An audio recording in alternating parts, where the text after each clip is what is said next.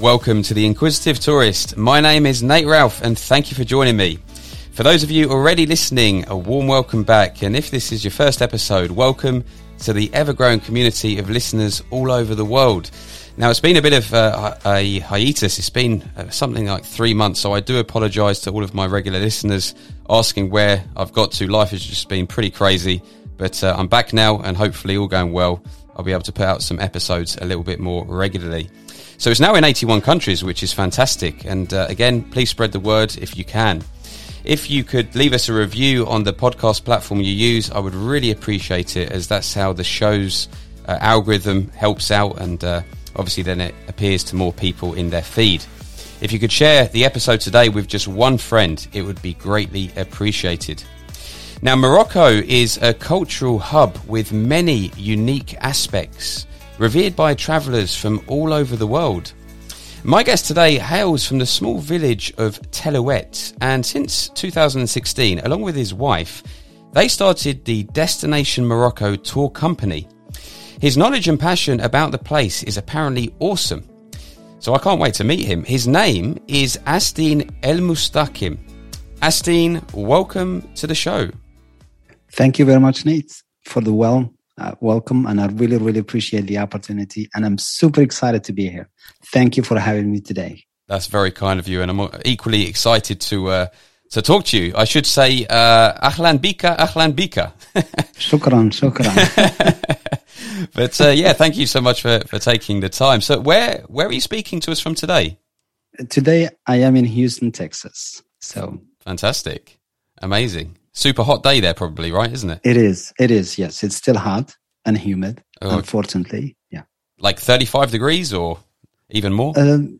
Well, it's actually, I would say it's less than 35, but the humidity makes it seem like it's 42, 44. So... Oh, goodness me. Talking of temperature, didn't want to really necessarily start this way, but Morocco gets very, very hot. I mean, how would you compare the two climates of Morocco and Houston, Texas? Oh, wow. That's the difference. I am from Marrakesh, and, especially this year, Morocco have been having some heat waves. Even as we speak right now, there's one for this week. And the temperatures in terms of Celsius degrees in Marrakesh, for example, have reached 51, 52, 53. So, and it's really, really hot. Oh my goodness. Yeah. And it's hot throughout the country. Even the cities that are normally would be cooler during the summertime, they are not. Now they're really hot as well. I would say fast as well. So a lot of people are not expecting the heat that they're experiencing this summer in Morocco, especially. Yeah. Interesting stuff. So yeah, I mean, let's dive straight in. So obviously you're speaking to us from Houston, Texas, which is obviously the USA. I'm sure most people will know that. Hopefully most people will know that. If you didn't know that, well, you've learned one more thing. How much of your year then is spent living in Morocco, or do you only go there when, you've got these tours to perform? Well, I was actually born and raised in Morocco. And I moved to the States. And then with the tour company, we do go back and forth. With the pandemic, it's been kind of challenging, but I have a tour coming up in October, and hopefully I'm going to be going on that tour. So whenever we have 10 people or more, I go with the tour. So I host them myself, just to make sure everything goes well and so forth. Yes. So I'm looking for that one as well. It's going to be super exciting come this October. Yeah. How long is that going to be then? Normally, for those tours, I do them no more than 8 days. Okay. So that's like an intense, 8 days. You can do a lot in 8 days for sure, but that's pretty intense, right? Like, let's go every day. We're going to go here. We're going to go there, right? Yes, that is correct, Nate. And the reason why 8 days, and we split the country into two. We do either the north side, which is the imperial cities and the northern of Morocco, or we do the south side, which also we do 8 days, and we do the Atlas Mountains, Ouarzazate, Ait Ben Haddou, and then we do the desert, Merzouga, and so forth. So that's the best way to do Morocco, because if you do it any longer than that, you're going to really get tired, because there's a lot of driving. Even the north side by itself, there's a lot of driving. The south side as well, when you're doing the tour, there's a lot of driving. So you don't want to, losing a lot of time just driving versus seeing places and visiting places as well. That's very interesting. That's news to me. And you're from a place, just to correct me if I'm wrong here, you're from Telouet, right? Which is a small village or something, not far from Marrakesh? Because I think you said you're from Marrakesh as well. Earlier. Yes, I was raised and born by my ancestors hail from the small village of Telouet in the outskirts of the city called Ouarzazate. And a lot of people, they know Ouarzazate, but they specifically know Ait Ben Haddou. If you know Ait Ben Haddou, it's like a major hub for Hollywood movies. So the distance between my village and Ait Ben Haddou is about 45-minute drive. So we are in the same, area basically. So just to give you an example for things that have been filmed in Ait Ben Haddou, it's Game of Thrones, Gladiator, so many more. It's incredible. I mean, dozens and dozens and dozens of movies have been filmed in Ait Ben Haddou, and now with after the pandemic, there's a camera crew every 3 weeks filming something new in Ait Ben Haddou. So. Again, I mean, that's news to me, Asdeen. And have you ever been in a situation where, you're doing the tour, and you cross over into like a film set and you see that, yeah? Yes, actually, yes. But they have a little area closed. So they are filming and you cannot get through. You can still go and see other areas, on the other side. But the area where they are filming, you cannot go because they are, it's just closed. So they shut it down for a few weeks until they're finished and they wrap it up. So, and also Ouarzazate, it has the famous Atlas Studios, and they call it Hollywood of Africa because, again, a lot of movies are made there as well. The Mummy, so many movies. The list it's impressive. So I mean, it's got the backdrop, hasn't it? For the Mummy, it doesn't really get much more. Doesn't get much more perfect than that kind of backdrop for that kind of film. But and Telouet. So is it a village? Is it a city? Like how many people live there? Telouet is actually a village. I'll just give you an idea. For example, when you're driving from Marrakesh going to Ouarzazate, if you can just picture it with me, you go through a lot of mountains, and so you get to an area, you're going to see the sign where it says Telouet, then you veer to the left-hand side, and you're just driving in the mountains, in the wilderness. You actually don't see villages, but there are hundreds of villages, just they're hidden. So my village is actually... Telouet it's like the umbrella of all the villages, and there are probably 200 or so villages in Telouet. So mine is just one of them, and mine is actually one of the dead ends of the villages. So when you get to it, that's it. That's the limit. So it's an amazing route if anybody gets to experience it. So a lot of people, they go through through Ouarzazate, and they go through when they're going to the desert, they pass Ait Ben Haddou, but there are so many unseen villages to them. Unless you're local or that's one of your villages, they are there. Otherwise, you cannot really tell. Sounds pretty amazing. 200 villages. That's I was not expecting anything like that, I must say. Yeah, it's Ait Ben Haddou is a UNESCO World Heritage, and Morocco has filed a petition to make all those villages a UNESCO Heritage Site as well. So it's in the process. It'll probably get approved within the next few years, and you can just imagine what that's gonna do to the tourism in that area. It's gonna flourish, basically. Yeah, I mean, it's amazing for you and your business as well, surely. Of course, yes. Amazing. So every single one of those 200 villages are going to be World Heritage, not just 70% of them, 90, like 100%. Every single one. Yeah, every single one, the whole area. Yes. Wow. And obviously, can I ask how many of those 200 villages you've actually stepped foot in and been to yourself, approximately? Maybe? For me, I would say probably a good guess will be 20. Okay, 10% is not bad. Yeah. But if every village has its own culture, it's, when you go, the life in the city and the luxury is different than when you go to the mountains. The mountains is the real thing. That's when you see the simple life of people living, in my opinion, going back in time and seeing those people living their lives. It's an incredible experience. People with, just simple things, basics. And it puts a little bit of perspective and and it makes you appreciate a lot of things. So I've said so many times on this podcast how sometimes people living this simple life can sometimes be amongst the most happiest people around. You know, you get you're obviously speaking to us from Houston.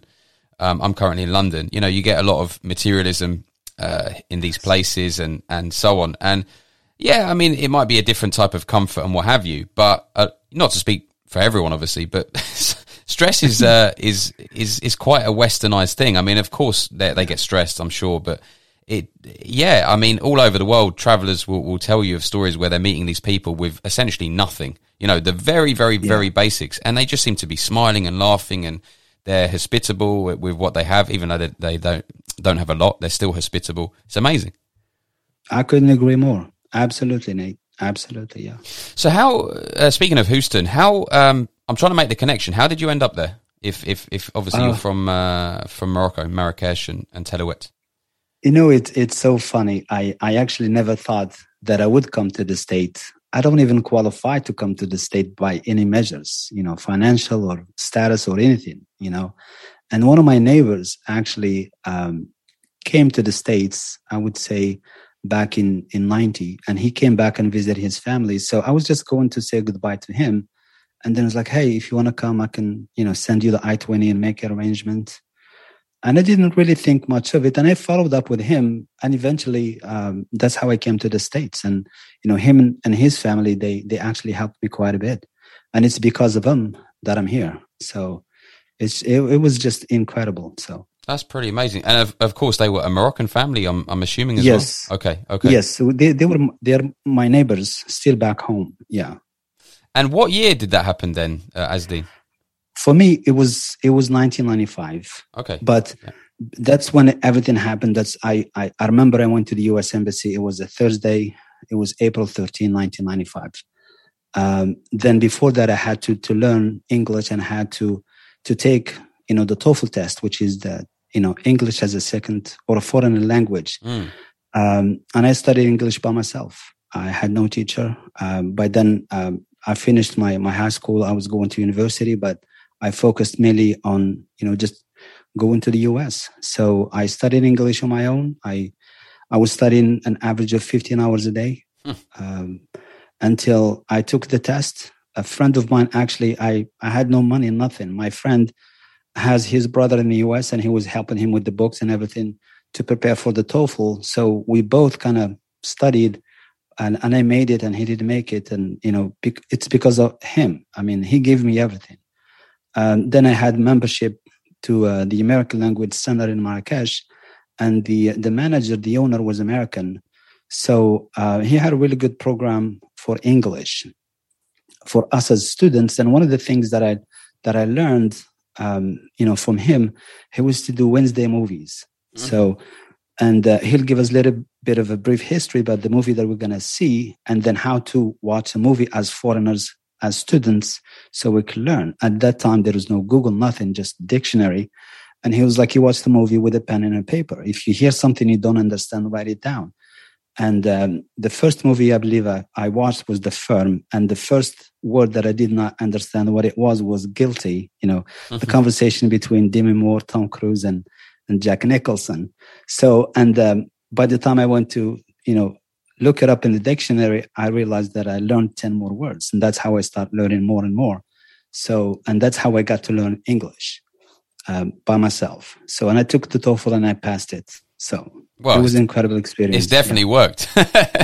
So that's, it's worth all those 15 hours a day. That's a lot of hours, but it adds Absolutely. Up, and bit by bit, you don't notice your progress always, but, you know, after some time you look back and wow, you know, you're speaking the language. So when you went to then Houston, is that where, because I read somewhere that you do the tours with your wife. I'm going to try and pronounce this correctly. Khadia El Omari? Yes. Something like that. And I mean, so did you meet her in Houston or in Morocco? How did that work? Actually, we met in Morocco in 2005. She's my next door neighbor. I mean, I have a good neighborhood, good neighbors. Wow. I mean, yeah, that is when neighbors quite literally do become more than good friends, you know, to borrow something from that old soap opera. But wow, okay, that's not bad at all. Yeah. The neighbor next door. she's just, maybe 4 or 5 meters between our houses. And that's how we met. So wait a minute, but in 1995, that's when you moved to Houston. So yes. how did it happen that 10 years after that, you were going back to Morocco for a holiday or something, and that's when you met? Yes, I was just going, summertime vacation, and I didn't have anything in my mind. We just met, and we stayed in contact. That's fantastic. So, yeah. And but did you know each other before you left in 95? You'd already met once or twice? No, never. No. She actually moved to the neighborhood in 2002, but I knew that it's new neighbors that we have, but I didn't know nothing about them. So, and then when I went back, and that's how I realized, that's when we saw each other, and that's how we met. Fantastic. So, and I'm assuming she's, again, 100% Moroccan, but just moved in from another village or something, or? She actually, she was living in a different part of Marrakesh, and then she moved to our neighborhood. We are both Berbers. I'm Berber from Tliwet, and she's Berber from the outskirts of Marrakesh. So there's different types and clans of Berbers. So it's kind of strange, but there's many different types of Berbers in Morocco. A lot of people don't realize it, but it's just not one type or one language. The Berber language, there's 3 or 4 different languages that are spoken in Morocco. So, wow, really, really diverse country, isn't it? It's quite incredible. It's amazing. It's extremely diverse, and even the landscape of Morocco is diverse. 45-minute drive. You're in the city, you're in the mountains, you're in the hills. It's incredible. So 1995, you went to Houston. 2005, you came back. I'm sure you would have been back before then, but 2005, it was the summer sort of vacation, summer romance. You met Khadia. You then married, and it was in 2016. Is that right? That you started the Destination Morocco tour company together? Yes, that is correct. We actually got married in 2007. Then she moved to the US.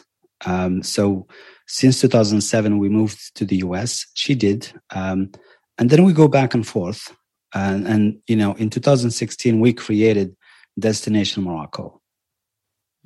I love the name, by the way. It's very sort of clean, very, very clean. I like it a lot. Thank you.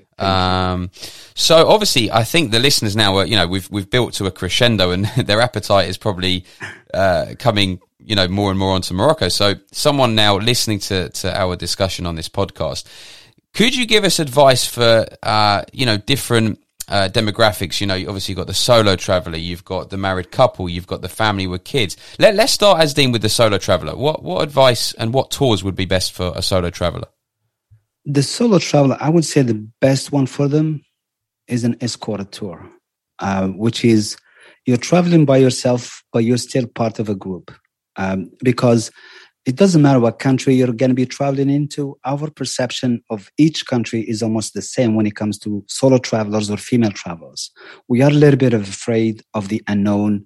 We don't want to be taken advantage of. We don't want to be scammed. We don't want to be ripped off, and so forth. So the best one for a solo traveler, especially if it's your first time, do it on an escorted tour, which these are small group tours, like 10, 8, 12 people, and you get the best of everything. You're traveling by yourself, so you have that me time, me space, and then you're part of a group in terms of protection, in terms of seeing things, and in terms of having a tour guide with you and everything planned for you, so you don't have to worry about anything else.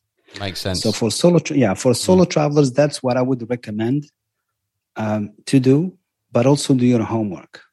The company that you're traveling with, what's included, what's not included in terms of breakfast, dinner, transportation. If you come in, if you're going to be arriving to Casablanca and the tour finishes in Marrakesh, for example, how are they going to take you back? Is the price including the transfer from Marrakesh to Casablanca, or is it extra? So just those things, because when you're planning a trip, especially to Morocco or any foreign country, most of them, you have a lot to worry about. And sometimes you miss those small details. And this is one of the ones that you're probably going to miss, is the cost of things. Is this entrance paid for or included in my tour, for example, to the monuments? If I'm going to Marrakesh, Fas, Volubilis, Meknes, or do I pay when I get to there? Because it adds up if you're not prepaid. or if it's not included in the price, it's going to add up some, few $100 or even more. Easily. So, yeah. Even in 8 days. Yeah. Absolutely. Easily. Yes. No, that's good advice. And what about now moving on to, say, a married couple? A married couple, I still would say it really depends. There's a percentage of them, they want to have their own private tour. They would just by themselves, they have their own car, they have their own driver, they have their own tour leader. And then in each major city, they have a local tour guide that explains everything to them. And in my opinion, if you can afford it, it's a little bit pricier than the escorted tour or the group tours. This is the best way to go, especially if it's a couple, if it's a small family of 4 or 6. This is the best way. Also, it can happen with kids as well. Yes. Oh, definitely with kids. Absolutely with kids. So, and also when you have kids in the equation, then it changes really the itinerary, because the whole tour has to be based on the kids, what they like to do and the activities that they like to do and the places they like to go and see. So it has to be including what the kids like. So it is going to be a strange country to them, but just ask them, what do they like? Just, if it's the mountains, if it's the desert, if it's the beach, or you can have a combination of all. And, the little bit, maybe museums, maybe some water parks. So, yeah. Awesome. And have you ever had a situation where you've got, say, 10 or 20 solo travelers from all over the globe who all know each other, they're all buddies, and they basically want to do one of your tours, and you take them around? So they kind of already know each other, but they technically are sort of solo travelers at the same time. I actually have not had that opportunity yet. Okay. But we do deal with similar things, yes. That's typical what we do. In that case, the itinerary is set and it's agreed upon. It's, you have, for example, arriving in Casablanca, then you're going to go to Fez, spend 2 days, maybe Tangier, 2 days, then Chefchaouen 2 days, and just have it planned that way. And again, I'll go back to don't want to do a lot of driving, because you don't want to be jumping from one city every night and so forth, because you're going to get tired. Yeah, it's 8 days or 7 days, but you're still going to get really tired. It's going to be a lot of fun, but you're going to be tired. So, and what? Okay, so obviously we've pretty much covered everyone, haven't we, in that little segment there? But what about the sort of I don't know if I can say the stubborn traveler, but someone's listening to this. It could be the independent backpacker, and they're wanting to go to Morocco. They love everything you say, but they just want to cut their own path. They don't want to go with any tour guide. They literally just want to appear at the airport. They're willing to take the risk of getting scammed and whatever else. They just want to literally cut their own path. I mean, could you still give those people a little bit of advice somehow? Absolutely. And the funny thing, I get a lot of direct messages from those guys. And I say, hey, here's my cell. I'll give them advice, and I say, hey, when you get to Morocco, if you get stuck, just call me. That's nice. If you're in a situation that you feel that you're not comfortable, just call me. It doesn't matter what city it is. It doesn't matter what time it is. And luckily, they have not called me. So, which means they have done an amazing job. So if you're just going to be that backpacker, just listen to our podcast. It has a lot of really good information, and, and just reach out to me. There's many ways that you can get in touch with me. My cell phone is everywhere, and I answer it 24/7. That's awesome. I answer my phone 24/7. So, and again, the goal for us, it's not for you to come with us to Morocco, but for us to give you enough information to go on your own, plan your own trip if you can. If you want us to plan it for you, that's amazing. If you want to go with somebody else, that's incredible. But the goal for us is for you to go to Morocco and experience it, then hopefully come back and be on our podcast. So awesome. Oh, so sometimes you interview people that you've had on some of your yes. Oh, fantastic. Yes. Fantastic. Oh, that's awesome. That's really, really nice. So you kind of almost stay connected, and they can sort of replay their stories with you. And I suppose you even become, at times, you might even become friends with some of these people, right? Because you must really click with some of your guests that are coming. Well, that must be quite a nice sort of perk. Yeah. Well, we actually become more than friends. I mean, we stay in touch. I mean, it's, when you go with us, and this is kind of, it's, you have access to at least 10 people. 10 people are catering to you, and it's just you and somebody else, maybe you and your wife, your friend on the tour, just 2 people. But, that's how we do it. It's, we're over share everything. We over communicate. We want to make sure that you're taken care of 24/7. You have access to everybody. You have your own dedicated manager, Sam, in Morocco. You have your own, the tour leader, which takes care of everything. He checks you out to the Riyadh, checks you into the Riyadh, takes care of everything. When you go shopping, he's with you, so he knows that people is not going to take advantage of you at the bazaar. They're not going to overcharge you, hundreds of dollars. So you're really, really protected. When you have also a tour leader and a local tour guide, you're getting the experience from a local tour guide. It's not somebody else from a different city or somebody else just read some Google or books. No, these people, this is what they have studied. They have, certifications for each city. So that's their domain. So everything you get, it's incredibly detailed to the local market, whether it's Fas, whether it's Volubilis, Chefchaouen. So we work with a lot of local tour guides. And the tour, really what makes the tour is the tour guides. Those that make the difference. Yes, you can go to Morocco, you can rent a car, you can see everything from, the north side to the south side, but we do it a little different. So that's what sets us apart. Absolutely. No, I love that. I really, really like the vibe that you're giving here. And in terms of the tours that you offer, Asdeen, and the cities, so obviously, you mentioned some of them already, but Marrakesh, Casablanca, Fez, do you, how would you this is quite a broad ranging question here, but how would you summarize the major differences and specialities of those three, for example? Obviously, there's more places than that, but many people who know something about Morocco will know about Fez, Marrakesh, and Casablanca. Yes. Well, talking about different cities in Morocco, they all have different culture. They all have different vibe. The people from city to city are different. You think when you go to Morocco, you have visited Morocco, but in reality, you have visited maybe 15, 16 different countries. It's very diverse. It's literally like that. Wow. Yes, it really, really is. Even the guests that we have and that they have been on the podcast, they say the exact same thing consistently. Chefchaouen is very laid back. It's very relaxed. Time goes slow. Marrakesh is happening. It's very fast, very quick. Casablanca is the biggest city in Morocco. It's the hub. It's the economic hub. Fas is an imperial city. Fas is the oldest city in Morocco. If you go into Morocco and you have one day to spend in Morocco, Fas is where you need to go. Fas is where you must go. Interesting. Because I think a lot of people might have thought Marrakesh, right? Oh, no. So it's Fez. Okay. Yeah. Marrakesh now is very popular. It's because of the growth that it had experienced in the last almost 2 decades, and rightfully so. But if you're looking for originality, if you're looking for the hub, for the source, Fas is. I love it. It still holds the tradition in most parts of Fas. And also Fas, in comparison to Marrakesh, Fas is still kind of old school, and again, if you don't have a tour guide, I promise you will get lost in Fas downtown.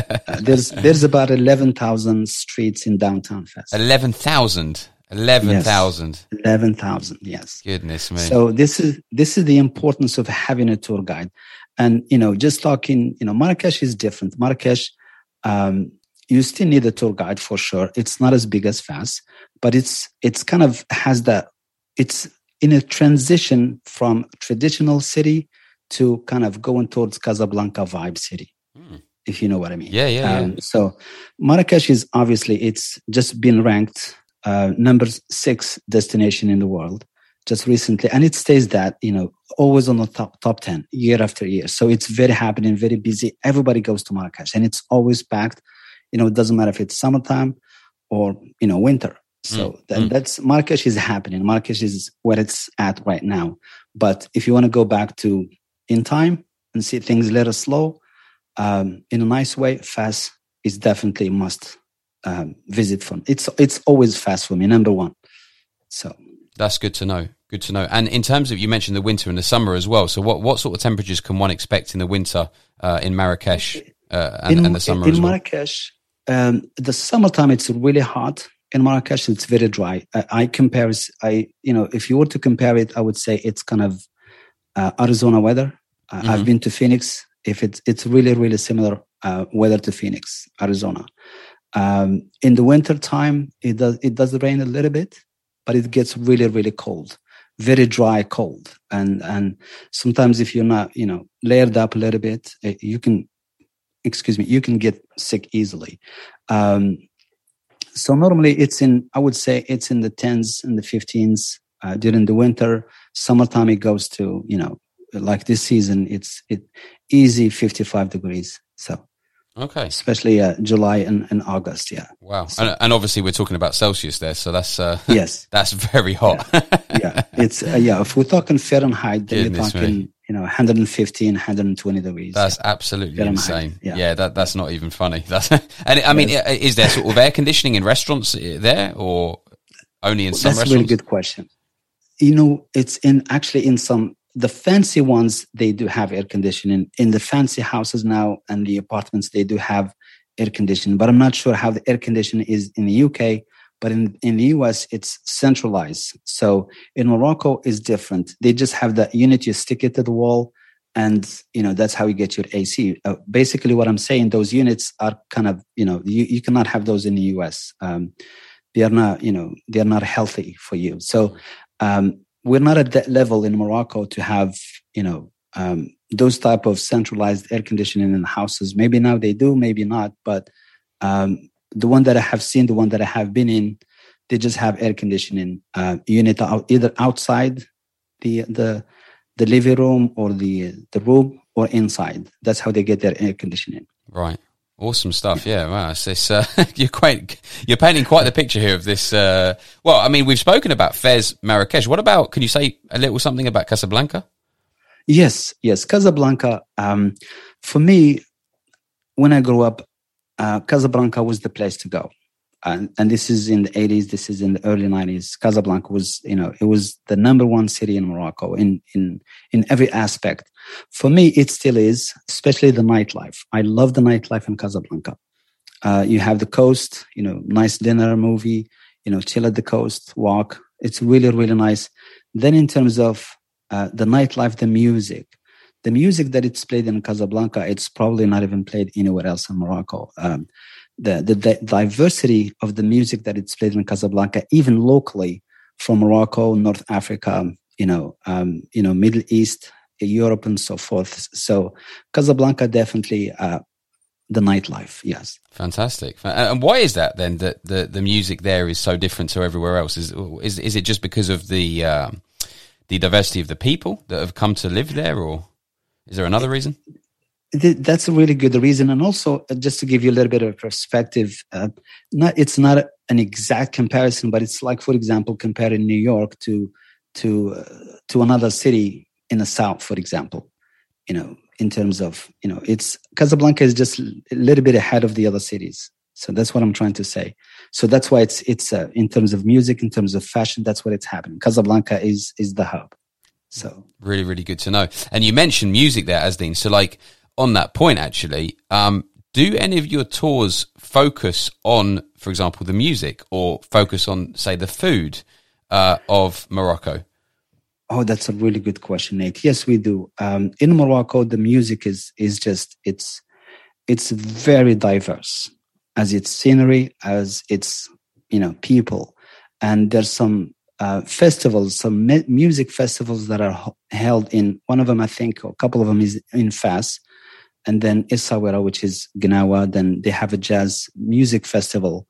And a lot of American artists participate in it. And also, when we talk about music, we have to talk about Essaouira, which is a small coastal city in Morocco. They call it the Windy City, the equivalent of Chicago, because it's really windy most of the year.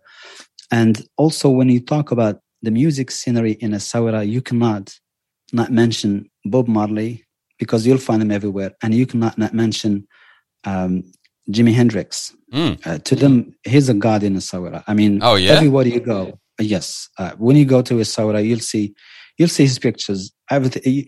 There's in every street, you will see Jimi Hendrix. I was not expecting that. I used to play a bit of Jimi Hendrix when I was younger. Yes. That's awesome. Oh, I would never have associated wow. Jimi Hendrix with yes, Morocco. Oh, he loved Essaouira. That's what he played there. He, he made some music there. He loved it. Yes. That's really awesome. So and all, yeah. No, go ahead, please. Yeah. And then when you talk about the music, Casablanca is also a big hub. There's, if we talk about tribes in Morocco, there's the Berbers, there's the Arabs, and the Arabs, they're from different regions. Casablanca, a little bit further north, a little bit further south, and also the same thing with the Berbers. They're in the Atlas Mountains, then, the middle Atlas Mountains. Then when you go to the north side, then you have the Rif Mountains, and they speak different Berber language. And they have different music, and it's the music is incredible. Just the local music is amazing. Then when you go to the desert, then they have different type of music as well, different type of dance and stuff like that. So Morocco, when it comes to music, it's very diverse. And even when you go to a club, let's say in Marrakesh, the music that they play is it's amazing. It's incredible. Really, really good to know, because music is so, when people look back at trips they've made, I think most people listening to this would agree, it's very often the music that you associate with, it really conjures up those memories in your mind, and you picture yourself walking, by the beachfront or wherever you are, and you've got the smells Absolutely. Of, the aroma coming in and the music, and it makes it special. So special. And if it's got unique music to that place, it stands out. Yes, it does, and that's what you take with you back when you come back home. It's those flashbacks, those memories. It's incredible, and they're priceless. Indeed. They're absolutely priceless because they those memories never go. I can still think of trips that I took, over a decade, 2 decades ago, even maybe, and I can still remember. Well, like you said, flashbacks, and it makes you happy. It puts a smile on your face, and absolutely, it does. It's the only thing when you think about it. Whatever you spend on a material item, going back to what we were chatting about earlier about the Western world and what have you, but you might buy an item, you enjoy it, but generally as time goes on, it depreciates both in value, and maybe it gets dents on it and scratches and whatever. Yeah. But with a memory, it's almost priceless. You spend money on it, true. It's an experience. It's nothing tangible that you can feel in your hands. Yes. But as time goes on, it becomes richer. It almost goes Absolutely. Up in value. At least that's how I feel Absolutely. About it anyway. But moving on now as well to food. So obviously we've spoken about the music, the food. Now I love lamb tagine and chicken tagine. God. That is basically the only Moroccan food I know. I'm sure I've had a bit more of Moroccan food, but that's the only ones that I know well. And I've eaten them a number of times, and even in my city, there's a Moroccan restaurant, and the tagine is fantastic. When that lamb is done and it hits, and it literally melts in your mouth. It's just insane. Yes. You're making me hungry. Oh my goodness. Yes. The Moroccan cuisine internationally has been ranked in the top 5. I would say top 3, 1, 2, 3 in the last 5 or 6 years. I'm not even surprised. It's amazing. It's also very diverse. And the tagines, oh my goodness! When I start talking about food, I kind of, it's. Sorry about that. My wife, no. It's my wife. She laughs at me because she listens to the episode afterwards, and she's like, "When somebody talks about food, you get so excited. It's not even funny." So, the food, the tagine, it's amazing. It's one of the traditional Moroccan dishes. And the tagine is made, when you say lamb tagine, it can be made in a dozen different ways. From city to city, from village to village, the north side, the desert, and so forth. So, but the tagine is still the tagine. It's an amazing dish. Then the chicken, I love chicken. The chicken tagine is just, incredible. The food in Morocco is very diverse. So, when we talk about food, and then going back to your point, if you look at Fas, for example, when it comes to food, there's some dishes that are specific to Fas, and they make them better than anybody else in Morocco. And then there's some dishes that are, related to Marrakesh, and they make them better than any other cities in Morocco. So, and also our food is originally Jewish food, because our culture, 85% of it was Jewish. So that's new, again, news to me. That's fascinating. Yeah. So it's, if you look at our ancestors, everybody were Jews. They were Jews. So everything we have inherited, including the food, and you can see the culture, especially when you go to the villages, to the Berbers. It's an incredible scene. And the funny thing, when sometimes I watch, Jewish history, and they talk about, the my village or other villages that I have been, I was like, well, I mean, that's where I live. That is, it's funny, but that is really, really interesting. I feel a bit stupid because I've got Jewish ancestry myself on my father's side, and I didn't even know this. So, I mean, wow, I'm gonna have to research this now. Yes. I didn't know. I mean, I guess in some ways I'm not surprised, given its location and obviously, the Jewish diaspora, which obviously the Jewish people ended up all over the world, and that's obviously one place that they could end up at. It makes sense. Yes. It makes sense. Yes. I just didn't know about it. Yes. I mean, even if you look at Jewish food beside anywhere, you'll see a lot of similarities in terms of the preparation, in terms of how it's cooked, in terms of the ingredients. They're really, really similar. So, when I visited Fas, the food in Fas, they eat with their eyes.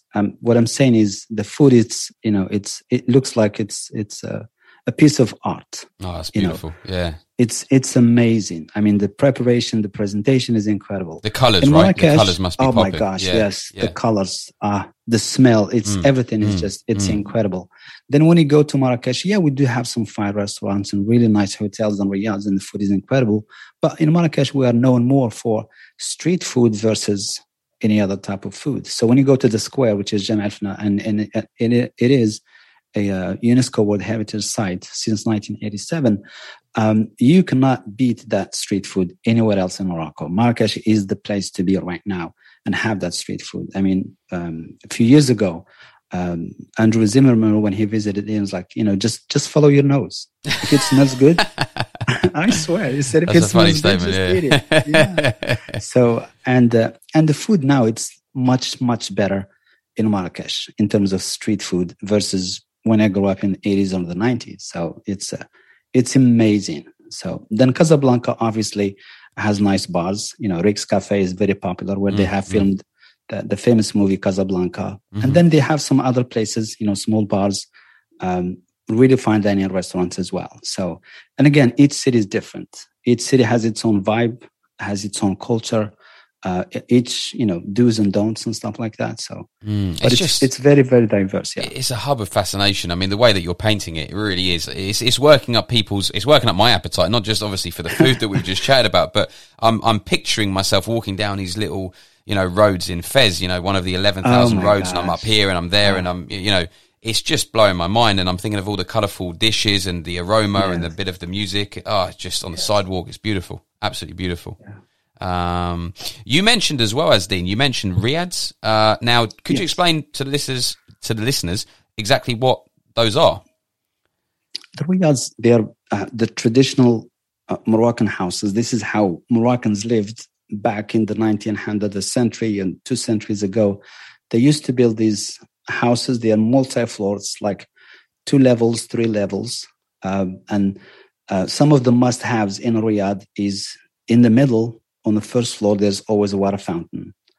Then it's either a palm tree, a small palm tree, or a banana tree, or some type of a tree inside. It's like inner garden inside the house. Then outside, there's obviously garden.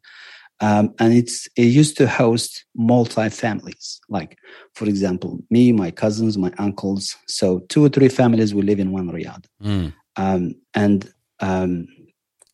It's really, really nice, very different place to stay. For me, if it's a small, group, for example, 6 up to 8, I would recommend the riad for them. If not, if it's a big group, I would say the hotels. The reason is because the riads, they don't have a lot of rooms. So if it's a big group, they may not have availability for all the group. So, and that's the advantage of traveling, again, like you said earlier, with your spouse or with a friend or a family. It's easier to be accommodated in a riad versus when you have a large group, for example. So, yeah. And architecturally speaking, is there anything that makes these riads special? Oh, absolutely. I'll give you an example. Please do. I was in Fas. I was doing a Jewish quarter visit, and then you go. The first you start by the King's Palace, which is just it's a marvelous place, and then you go through the market, through the jewelry place. Then you go, into the narrow streets where the Jewish people used to live before migrating back in the 60s to Israel. They still have their houses. They don't sell their property, by the way. So they, their neighbors are, just maintaining the properties for them. So, and I remember going to one of Riyadh. From the outside, it looks like it's a wall that it's about to fall down, and it's nothing magical, nothing surprising about it, just plain. And then, my tour guide knocks on the door and he asks the lady, "Hey, I have a guest," and I go inside, and it was just, I felt I was in heaven. I mean, it was just, for me, visually mind blowing. I just could not believe the difference that wall makes. Just a plain, almost run down wall with no windows, nothing. And then when you go inside, it's just like a Garden of Eve. It just, the water fountain, the plants, they have some fish, swimming. And I just looked at the first floor, second, third, and fourth. And it was just, that's one of the amazing experiences for me. So that's the reason why I say fast.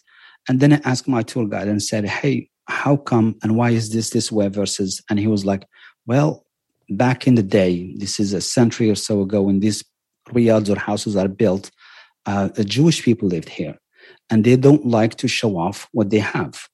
So, interesting. So, the wife will be inside the house, the kids will be inside the house, but it's kind of a protection in a way. So they want to give their family, their house, their wives, everything. So that's why they build those houses. When you look at it, it's more of a palace than a riad or a hotel or a house. I mean, it's just mind blowing for me. And that experience will stay with me for the rest of my life. I can still imagine it. I can still see, the mosaics colors, the white, the green, the blue, the light blue, the yellow. It's like I'm looking at it right now. It's just unbelievable. That's something that I did not expect, especially walking through that neighborhood. It just looks like it's a rundown neighborhood, nothing to see. But then when you knock on that door, it's opened, boom. Amazing. The biggest surprise. Incredible. And the next house next to it is the same. So that's how the whole neighborhood is. And now those, they have them as riyads, they have them as restaurants where you can go and eat. I mean, it's amazing. Yeah. Absolutely, mate. I'm sure a lot of the women and the wives listening to this are going to be getting some ideas now.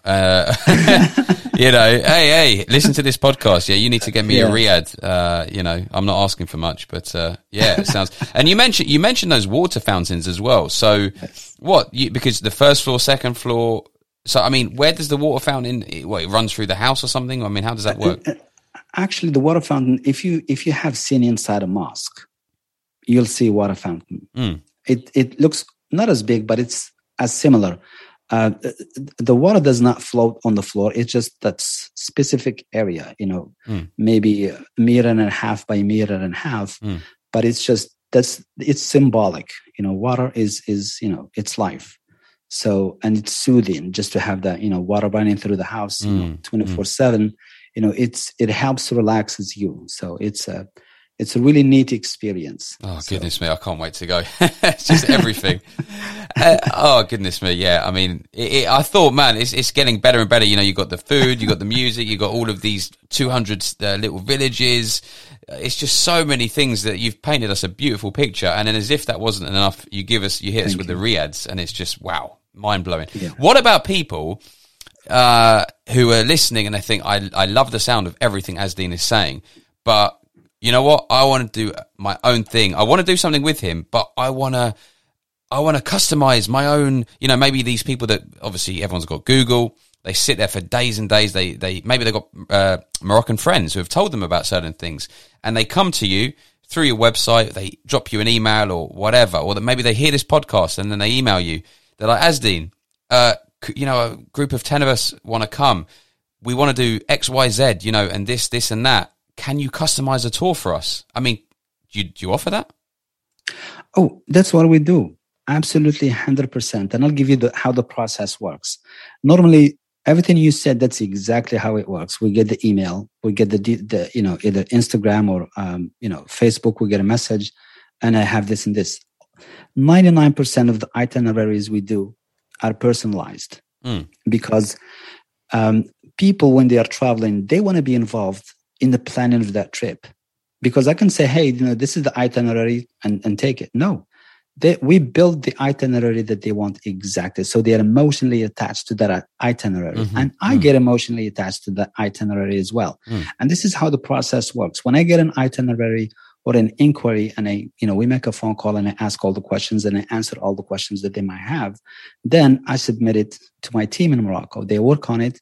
They put it together. Then it comes to me. So, and this is kind of sound weird, but this is how my process is. I look at the itinerary and I think of the person traveling or the people traveling, and I try to make a connection. So if they say Marrakesh, Marrakesh, there's 1,000 things you can do in Marrakesh, but 1,000 things is for 1,000 people. So I want to do one thing for that one person. So I have to find the right fit. So I go by, city to city, day by day, and I start building the, itinerary in terms of the content and adding a little bit more to it. Then add pictures of that city they're going to see, then add video.